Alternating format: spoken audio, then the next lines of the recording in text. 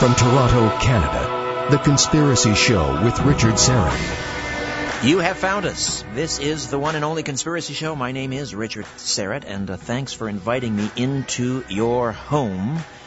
And also want to welcome once again our new affiliate, KINX FM in Great Falls, Montana. KINX FM, Great Falls, Montana. Still wanting to learn why Montana is known as the Treasure State. If any of our listeners know, would love to hear from you. You can say hello on Twitter, or you can email me through the website at richardserrett.com. Always to stop by the mailroom on the way into the studio, and I received this. I wanted to share this with you. This is kind of cool. Hello, Richard. Congratulations on the launch of your new season of The Conspiracy Show. That's the TV program. Your show is very entertaining and thought-provoking. I play in an Edmonton-based band that often discusses ideas like what you have on your show. Our recent CD is called Love and Other Conspiracy Theories. They've included the CD here. The first song is The Big Picture, which explores conspiracy theories, and I thought you might find it entertaining. There's also a video for the song. They're on YouTube, and they've given the link. Feel free to contact me, and more information can be found at, the name of the band is Market Forces. They've even given me a little bumper sticker here. Market Forces is the name of the band, and the CD is, again, Love and Other Conspiracy Theories. The first song, The Big Picture. So if you want to check that out on YouTube, I guess just you could Google YouTube and or log on to YouTube and put The Big Picture Market Forces into the search engine. All right. Well, thank you to John Tidswell for that. John Tidswell is with Market Forces. He did mention the Conspiracy Show television program, Season 3, airs Monday nights, of course, at 10 p.m. Eastern across Canada on Vision TV. This week, we have the assassination of Dr. Martin Luther King Jr. We explore claims that the shooter James Earl Ray was in fact framed. Very proud of the episode. Hope you'll catch it. And don't forget, after watching the episode, log on to our brand new interactive website and join the debate and discussion, and you can vote. That's www.theconspiracyshow.com. All right, we're going to discuss Ebola for the full hour tonight. And some interesting news updates here. Reuters is reporting that a British medical worker was flown home from West Africa on Sunday after becoming the first Briton infected in an Ebola epidemic, and a separate new outbreak of the disease has been detected in the Democratic Republic of Congo. A specially adapted Royal Air Force cargo plane picked up the male healthcare worker in Sierra Leone on Sunday after British Foreign Secretary Philip Hammond authorized his repatriation for treatment. The Department of Health said the patient, whose identity has not been disclosed, was not currently seriously unwell. Not currently seriously unwell. The man will be transported to an isolation unit at the Royal Free Hospital in London. The hemorrhagic fever has killed at least 1,427 people, mostly in Sierra Leone, Liberia, and neighboring Guinea, the deadliest outbreak of the disease to date. The disease has also gained a toehold in Nigeria, where it's killed 5 people. The Ebola outbreak has been confined to West Africa, Sierra Leone, Liberia, Nigeria, and Guinea. Now a 5th country, the Democratic Republic of the Congo in Central Africa, appears to be battling the virus. And recently, when I was speaking with World Affairs Brief publisher Joel Skousen, we discussed the 2 American health workers who contracted Ebola while working in Liberia. They were flown home and treated in Atlanta, Georgia, at the Emory Hospital, and they've both now been released.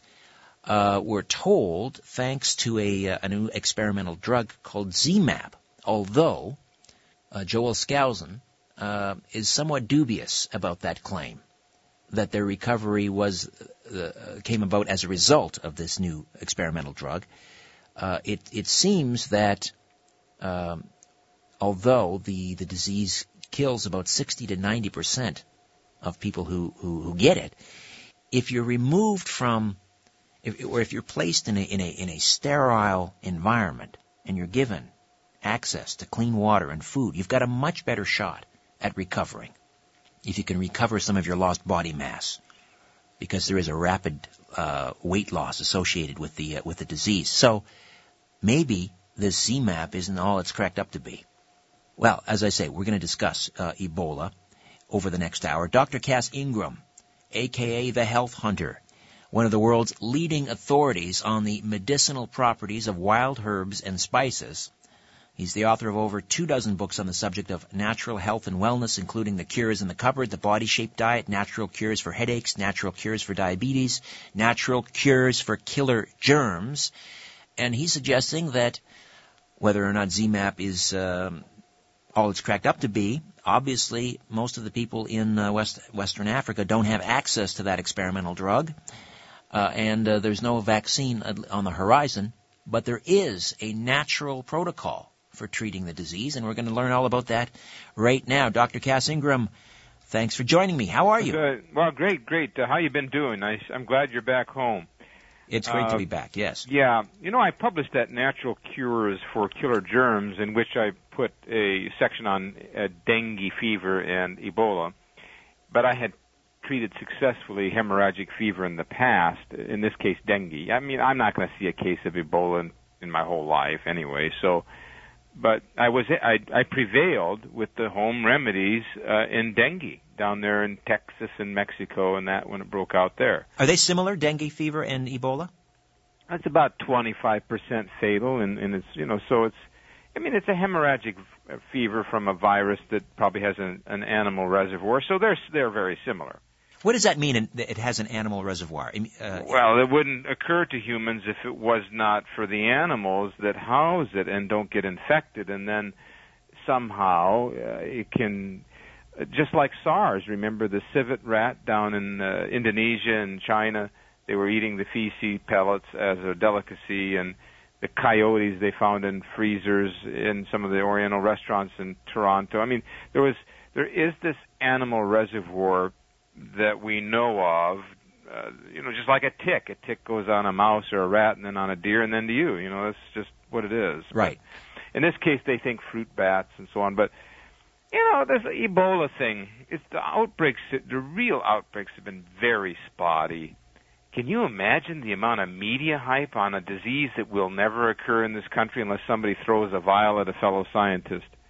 My God, I've been interviewed probably 100 times on this, but nobody bothered to call me about MRSA or Clostridium difficile, Right, which are obviously more of a threat, more germane to the situation here in the West. But why would they?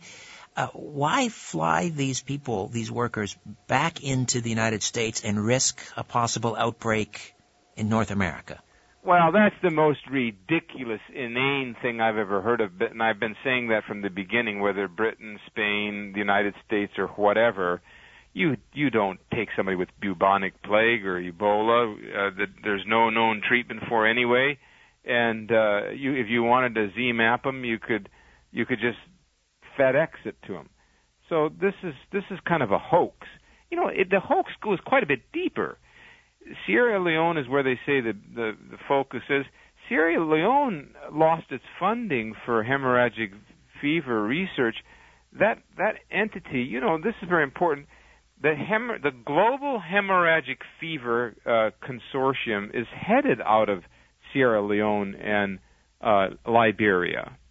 And that got me a bit suspicious, but what really got my blood curdling was when I saw the purported doctor victim, Blakey or whatever, the missionary victim, purported, jump out of the ambulance onto the pavement. There were no EMTs anywhere to be seen next to him. That's impossible. I mean, it was said that he was in grave condition. And, if you have hemorrhagic fever, your blood pools, your kidneys fail, and your liver fails, and that's why you die.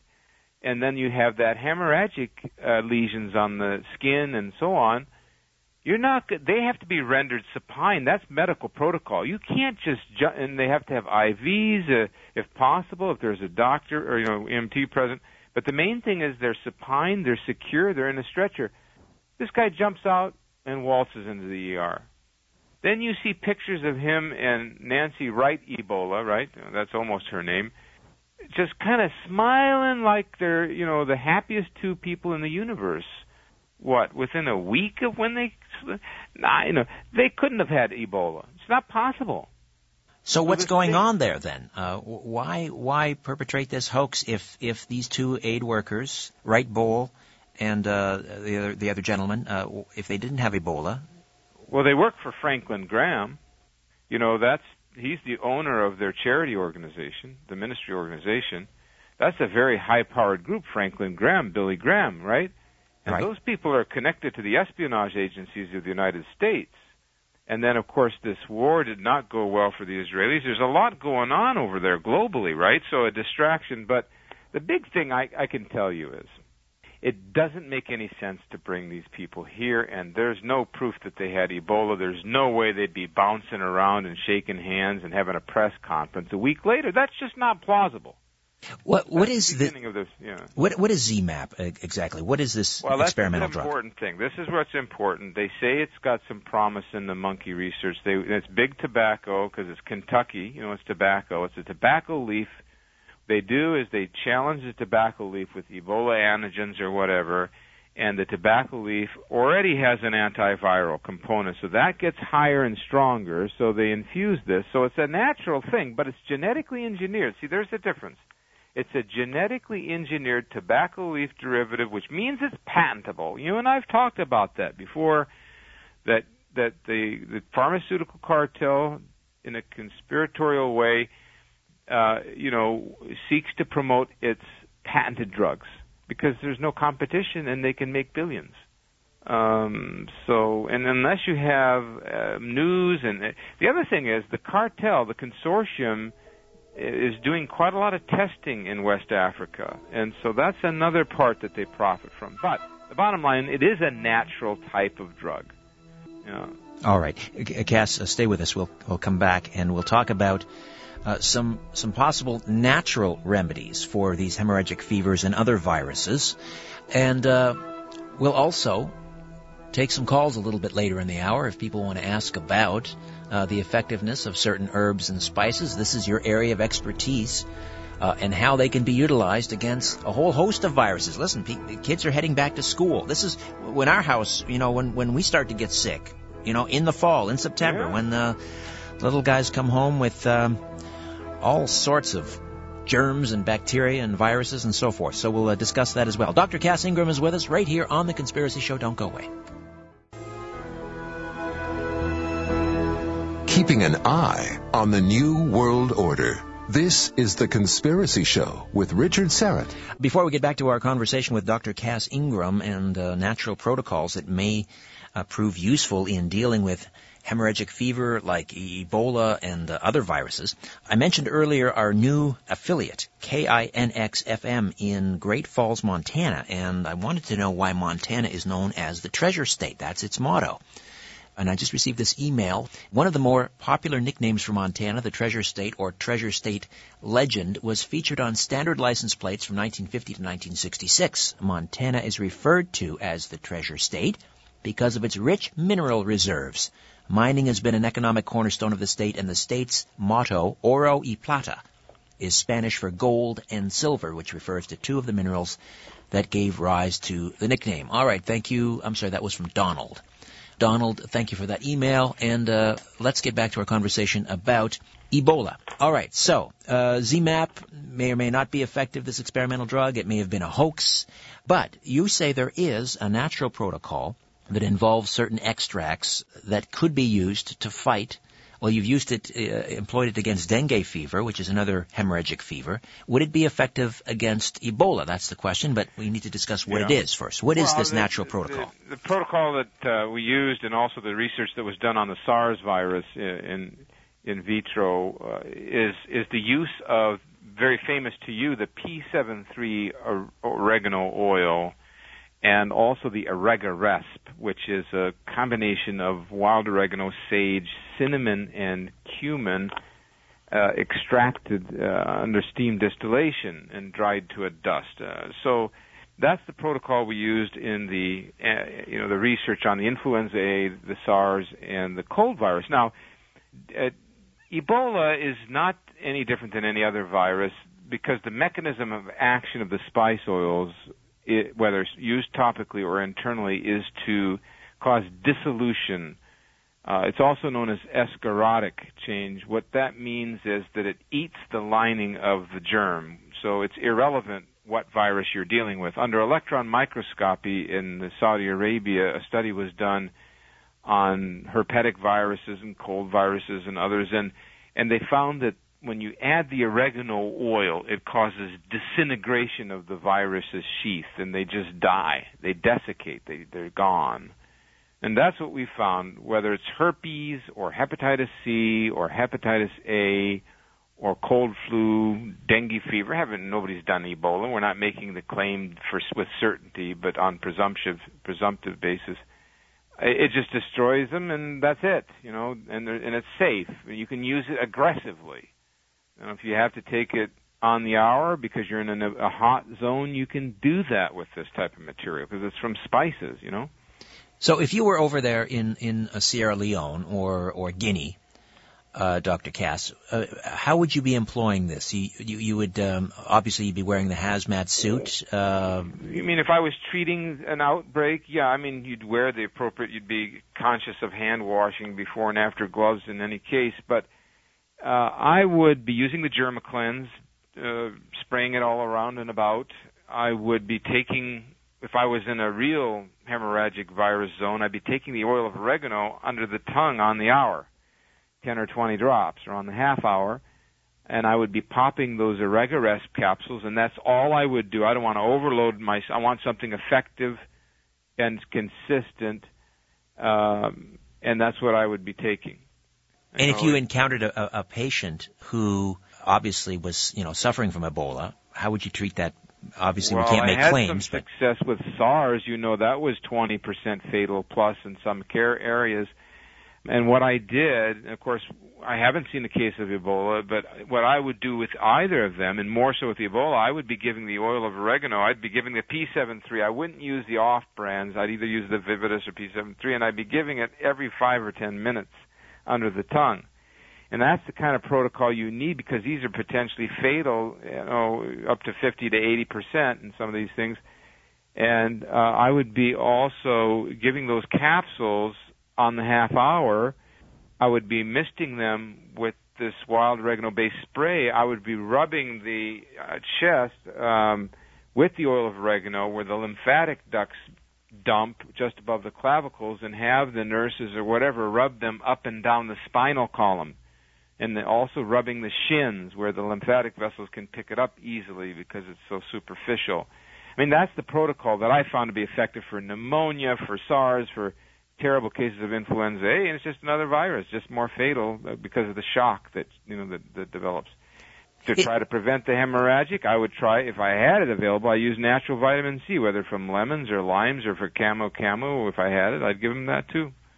And is it it's the wild oregano that for example grows in the mountains around the Mediterranean, that's the potent stuff, right? That's the potent stuff when it's extracted by steam, and there's now, of course, a lot of talk about that in Canada, but I tell people get the edible wild oregano oil, which is this oregano P73, and use that aggressively as you need to. Now, I've got the winter coming, you've got going back to school hitting, you've got some bizarre chest thing already going on.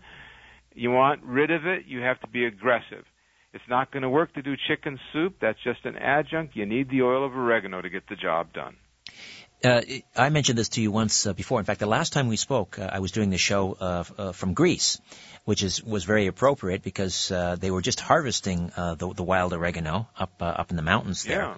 And I told you the story of one of my little guys. He might have been 2 or 3, and he had a fever. It was so high, and as a new parent, you get alarmed. You don't realize children their temperature spikes from time to time. But he was almost hallucinating.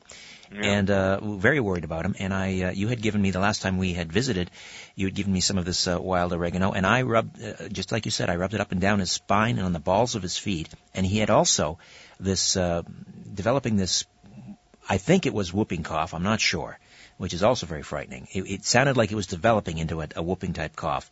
And I thought, oh boy, here we go. We're in for a scary ride. The next morning, nothing. I mean, the cough was gone. Finished. Yeah, unbelievable. No, we've got to always keep your family supplied with this. You're an internationalist like me. I just don't get junk, and that's. But I did get Lyme disease, though. I was busy in the woods. I wasn't taking the oregano. I got hit with a couple of deer ticks, and that was pretty awful miserable. So I'm writing a book, Natural Cures for Lyme. I figured out the best diet for Lyme because I was struggling. I must say I did use the oregano and some other things to cure myself, but it was a difficult thing to get rid of. Did you catch it early enough, or No, I got the big bullseye rash. I was almost dying. I got the neuroborreliosis. It went into my brain and spinal cord, and I had to use 4 or 5 different things to even begin to get cured. I had the bullseye rash the size of a flattened football on my back. So I took huge doses of this super strength P73, knowing that it's totally edible. I could take as much as I wanted. At one point, I drank a bottle a day, which is 850 drops. Oh my Lord! And I took this Oregaresp. I took the wild turmeric. It's called Turmerol. I used the chaga for strength and the juice of oregano. That was my protocol, along with an aggressive change in diet. I ate my body wanted cartilage and things like chicken skin and, eating the ends off of bones and meat drippings and, vegetables, and that's all my body wanted. So I switched over to that, and I recovered. Well, you were lucky in the sense that because my understanding is there are 2 types of ticks. One where you get the bullseye, which at least you've been infected, but there are ticks that don't leave that telltale sign, and so there are people who go months, maybe even years, before they realize something is wrong, and right. By then they're really in trouble in terms of Lyme disease. They could have cardiac Lyme, and they didn't know, and they could have the Lyme arthritis, just like when Lyme first broke out. They could have Lou Gehrig's, they could have Bell's palsy, they could have MS-like symptoms, and you're right. Now, this is a miserable disease, this Lyme. This is, they're talking Ebola. We should be talking Lyme. I couldn't open my mouth. It attacked my jaw joints. Yeah, this is a real epidemic. I mean, and it's undiagnosed and it's undeclared, but it's a real epidemic in North America. It is, and they say, oh, it's not in the Canadian ticks. It is too.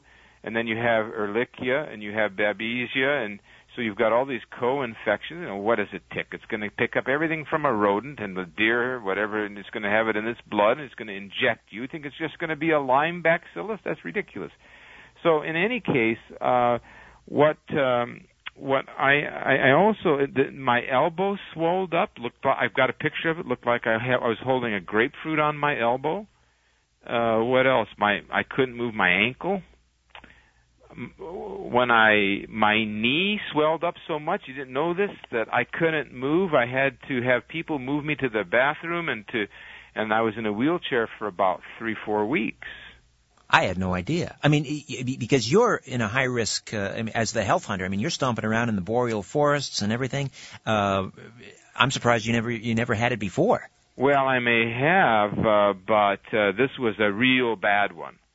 See, what I did was I didn't see any more ticks, and so that last day I didn't put my socks over my pants. I always do that, and I think I got a couple of them. And then a week later, boom, I'm finished. It can also present as rheumatoid arthritis, can it? That's kind of how it presented with me. I couldn't move a couple of joints very well, and then I got this burning sensation on my back, and I don't feel good. This is weird. My head feels weird. Everything's weird, and what is this? And I turn around the mirror, and this bullseye rash is massive, It's Lyme disease. And boy, I tell you what, I'm glad I'm writing this book because I can write it from my heart. For 90 days, I didn't know what was going on with my body. But I took such massive amounts of this protocol, I pulled myself back out of this. And one of the things is I had one psoriatic patch left from the old days when I had gotten sick when we first discovered the oregano. And the massive doses of the oregano cured that psoriatic patch. So it was a nice side effect. You mentioned turmeric earlier, and I'd like to know more about this because I've heard some amazing things about some of the properties in turmeric. Tell me about this. Turmeric is a COX-2 inhibitor plus. It blocks the inflammatory cascade in the joints and in the muscles and the nervous system. It's a tremendous, divinely given medicine. The results are pretty good, sometimes spotty, depends on the quality of the product. They've found that it fights Alzheimer's and helps regenerate the memory capacity. But we found wild turmeric. We found that in India, and we got some villagers to pick it.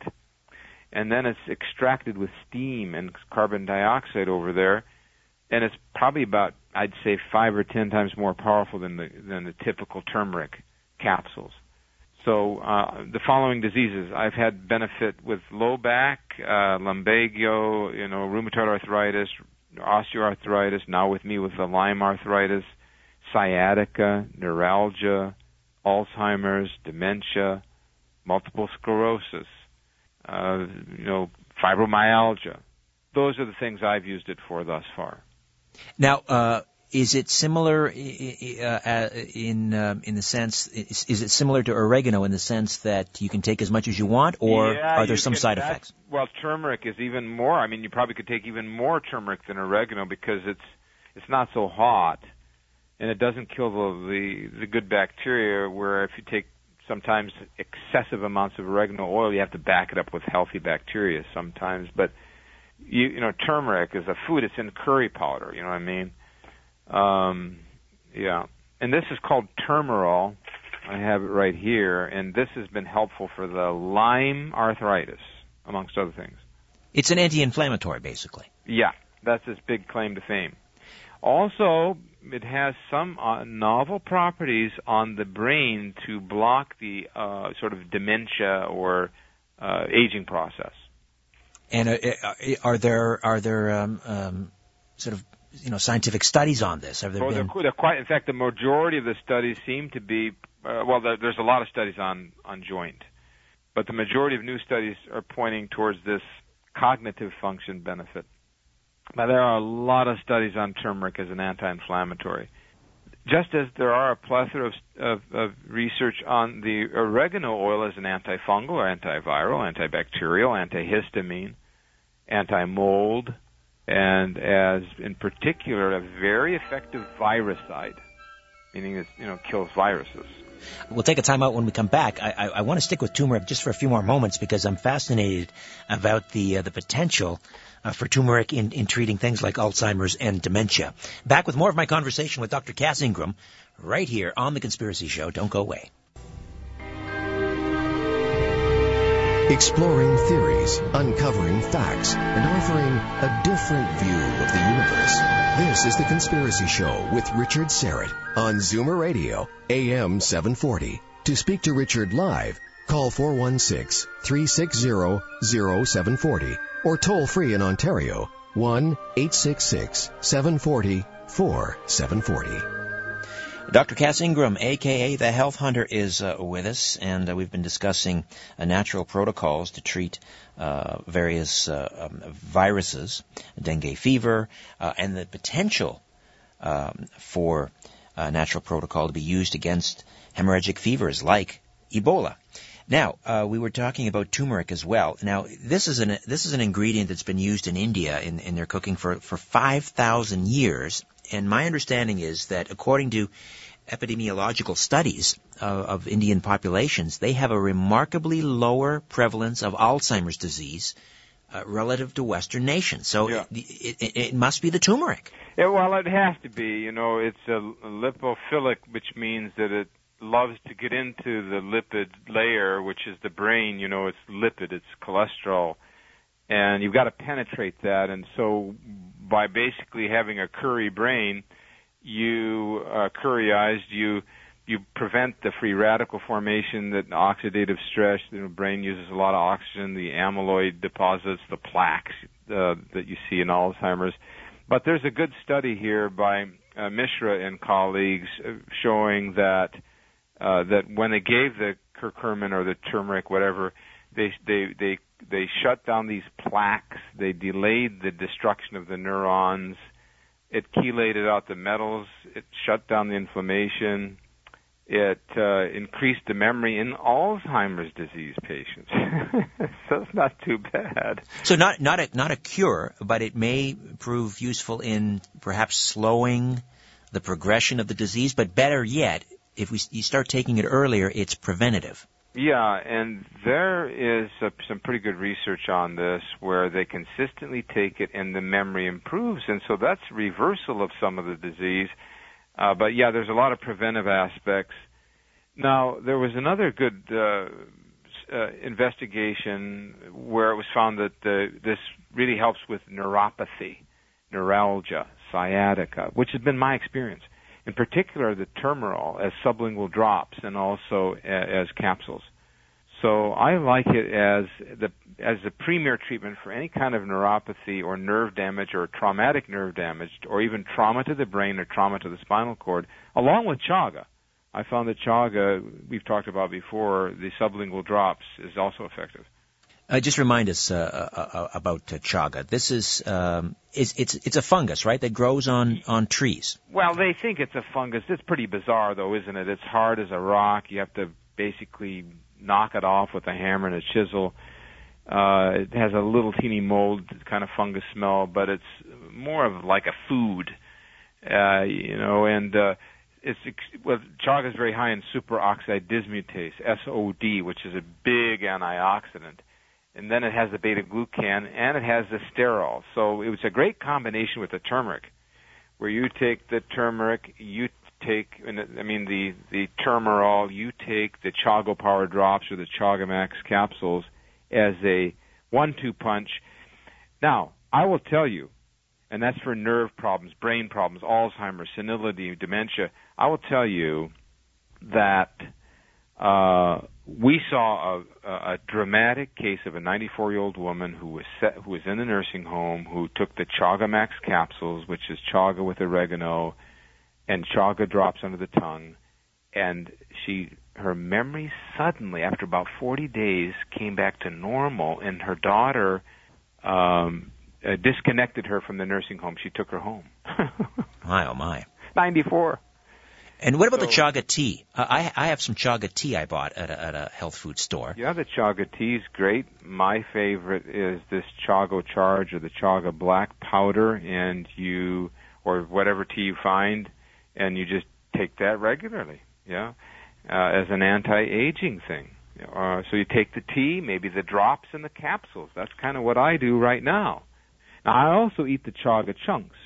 Those are delicious, and they give me a chaga in a way that I can consistently kind of snack on it, and that's a cocoa butter carob chaga combination. But this chaga is not easy to find, right? It grows mainly on, is it birch trees? Right. I mean, there are some parts of Canada that it's there, but there's other parts, like I looked for about a week in one part of Canada, found 2 or 3. It's a birch tree thing, and it's not that common. But there are some areas that birch tree grows and then dies within 60, 70 years, or is harvested, 80 years, something like that. And so you're always having a renewable source. So if you find the right forest, you might find it. But no, it's not easy to find. And this is something that the tree seems to produce. Let's say the tree, is struck by lightning, or there's some. So the tree is producing this chaga. It's almost like scarification. Yeah, I've seen trees where one part has fallen in against another, and the chaga will grow there, or maybe some machinery damaged the tree. The chaga will come in, or birch, it splits in a place. Chaga comes in. nobody really understands it, except that when you inject chaga into a sick tree, I think they used apple trees, it cured the apple trees of their disease. And so that's kind of what I use chaga for. You're sick, I'm going to give you chaga. I don't care what you've got. If you see me now as a doctor, you're on chaga. I'm going to give you the sublingual drops. I like the Chaga Max capsules for convenience. The tea, which is available in many forms. That's what I've been doing with people. So you've got chaga. You've got oregano, wild oregano extract. My favorite protocol is to take the chaga, the wild oregano extract, the P73 because it's edible, we can take daily, and the turmeric. And finally, I add in this very fascinating product called Purely Pack, which I want to send you some of. This Purely Pack is a pack of non-coal tar, this is a real hoax, non-hexane, non-petrol, non-coal tar, whole food vitamins from rice bran, Torula yeast, New Zealand liver powder, camu, sunflower seeds, and no additives, no chemicals, no GMOs, So this is a whole other terrible thing that people have been thinking that they can get healthy with coal tar-based vitamins, and they get sicker. You've seen the studies where they found that if someone pays no attention to multiple vitamins and B complex, does not take these pressed pills, they live longer than the people who are taking them in large quantities.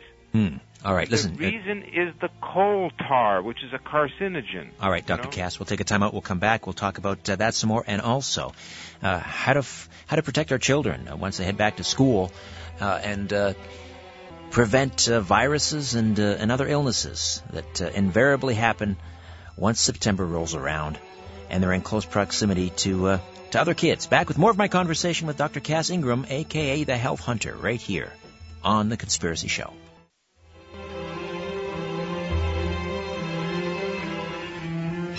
The world is being pulled over your eyes. This is The Conspiracy Show with Richard Serrett. And we are covering a lot of ground tonight with the Health Hunter, Dr. Cass Ingram. We were just discussing certain additives in the multivitamins and coal tar. I wasn't aware that coal tar, C-O-A-L, coal and tar, is one of these additives. What's the rationale for putting coal tar in your one-a-day? It's carbon. You see, you have to have carbon molecules to synthetically produce in mass quantities your thiamines, your riboflavins, your pyridoxines, your various B complex, and so forth. And that's just a source of those molecules. And the same with hexane. And that's what's used. Now, there are some vitamins that are semi-synthetic where they take like ascorbic acid from corn syrup or corn starch, but they're using genetically engineered corn. There are vitamin E, which is extracted from soybean oil, but it's genetically engineered soy now. What about the multivitamins for kids like Flintstones? Same thing. Coal tar. Oh, dear. Coal tar and petrol. Oh, dear. What about artificial sweeteners, aspartame? Well, that just is also made from the carbon petrol. And most drugs are made from petrol. So you don't want to give these dyed, artificially sweetened vitamins to your children. You're better off giving them nothing and trying to get the vitamins from superfoods or from Purely Pack or Purely B, which is a powder from rice bran, royal jelly, and Torula yeast. How can you go wrong? Or brewer's yeast, anything but what you're taking. Right? What about, I understand that cow livers, they grind up cow livers. These are included in things like vitamin B12. And these cow livers can be overloaded with steroids and antibiotics and pesticides. Yeah, well, there is a little bit of that, but most of the B12 is really semi-synthetic and microbial produced, but you don't want feedlot organs, that's for sure. And so what I've done is recommended this Purely Pack, which is New Zealand grass-fed liver. You can't go wrong there, really. So that gives you some B12. So you're saying we should be chucking those one-a-day vitamins? Well, they're all coal tar. So even if it's a health food store one a day or if it's got 2,000% of the RDA of B6 or B1, then that's synthetic. There's no way you can get that amount of vitamin B1 in a pill. The pill would be 1.5 feet long. So anything that says 500% is a fake. So in terms of vitamins then, what should we be giving our children? We should be using superfoods like camu and yeast extracts. We could give purely B powder. It's already got everything in there to the children for the B complex. And we could give them fish oil for the vitamin A and D, but not commercial fish oil. You'd have to go with Polar Power, which is the fatty salmon oil by North American Herb and Spice, because it's the only one with vitamin A and D. Remember the cod liver oil in the old days? Oh, that yes. Wasn't synthetic. So give them the Polar Power, a teaspoon a day for the children, or every other day, to get their vitamins A and D, which are essential for growth and development. We used to hear about that in the 60s in home ec. We don't hear about it anymore. And then give them the purely B as a B complex. That's enough. Vitamin C from fruits, from lemons and limes, from superfoods, from camu, that would be fine. Vitamin E from sunflower seeds, purely E, therefore. You got the drift, people? Do it naturally. All right, Cass, let's spend a few moments talking about all these, I call them germ bags. One more thing. Yes. Raw honey is a good source of natural vitamins. Crude, raw honey, the children will take it very well, and so is bee pollen. But go ahead about just back to the honey. When you say raw, you mean unpasteurized? Unpasteurized, crude Canadian raw honey, or, imported raw honeys from, like Greece or, some remote areas. Turkey, Brazil. There's all that kind of honey now available in the health stores. All right. Now, it never fails. We go through the entire summer. Kids are healthy. We're healthy. And then as soon as school starts, of course, they bring home all these germs and viruses and so forth. First of all, what are we looking at? What are the typical sorts of germs, bacteria, viruses that your kids are going to encounter once they head back to school? Well, vaccine virus you can't underestimate. As the kids get the vaccines and they spread to the non-vaccinated or their other vaccinated. So then there's the Giardia that can occur in the daycares. That's a real problem going back to school. There are molds that they can get in the schools that make them sick in those kinds of environments. But the viruses are the big thing, aren't they? The cold-style viruses, the flu viruses, and just not, nasty garbage that the kids get. And that's completely preventable. Completely. Not just with the vitamins. Yeah, they need the vitamin A and D, and they need the B complex and the C, but with the oregano, it's just that easy. If the parents just gave a couple drops of the oil of wild oregano, I recommend either the Vividus in the mass market or the P73 in the health store, and they rub it on the feet and the shins, they're not going to get sick this winter. It's that effective as an antiseptic. They can buy the crude wild oregano capsules, the Oregaresp or the Oregamax, whatever available, open up the capsules, put it on the food, and that's another option. If we were to get the vitamin C in on a daily basis, they'd get less sick. That's your lemons and your limes and your grapefruits and your superfoods like the camu. What is camu? Oh, you don't know. All right, camu is a citrus-like fruit that is in the Amazon, growing wild on the Amazon River, that has 50 times more vitamin C than oranges. And that's a very powerful, natural, thing. It's you're going to get that kind of dose that you get from ascorbic acid, the GMO junk, but it's natural. So on the market, there's several brands. I use the Purely C, and that's Camu Rose Hips. And remember in Britain, when they ran out of citrus, they went to the rose hips to keep the troops strong because they knew that vitamin C is necessary for the connective tissues and for good health and for the immune system. What happened to all that knowledge? Instead we take these multiple vitamins with synthetic C, and it doesn't do anything. Can you buy camu? Can you buy the fruit camu? Well, I don't know about the fruit, but you can buy the powder as a superfood. Camu, that's C-A-M-U. Right. The fruit's awfully sour, so they just dry it, and it's used. And you can buy either farm-raised camel. I prefer the wild, so I use the Purely C, which comes in a bulk powder or capsules. And then you get the vitamin C in big doses, like 500% of the RDA, which is almost impossible to get, from things like lemons and limes. You have to do a lot of squeezing to get that amount. So I would supplement your citrus, your papaya, your strawberries, your broccoli, those are all rich vitamin C sources, with camel. You mentioned Giardia. Now that's an intestinal infection, isn't it? Right, and that's a daycare type of thing, fecal to fecal, tainted water, and it's a pretty common cause of diarrhea. So you don't want to forget that the diarrheal illnesses strike the kids quite a bit at this time of the year too. And so you can protect against that with the oil of oregano. The oil of oregano very quickly destroys Giardia. Very aggressive against that. And for Giardia, is that under the tongue? You take that under the tongue? Under the tongue or juice or water. And people, when I tell you oil of oregano, I don't want you buying these off brands that have populated Canada that make big claims about carvacrol and aren't really telling the truth. I just want you to get the edible oil of oregano. Don't worry about the carvacrol from the spice, and that would be the vividis or the oregano. But the point is, it's edible from the mountains of Greece and Turkey.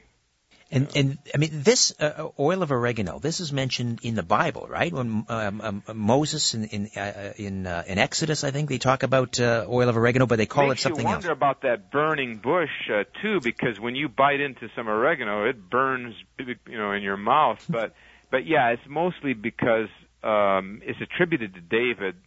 Purge yourself with the hyssop, and probably should be attributed to God, because when hyssop is from Esoph, and Esoph doesn't mean hyssop, it means wild oregano, and it means the oregano in the mountains of the Mediterranean.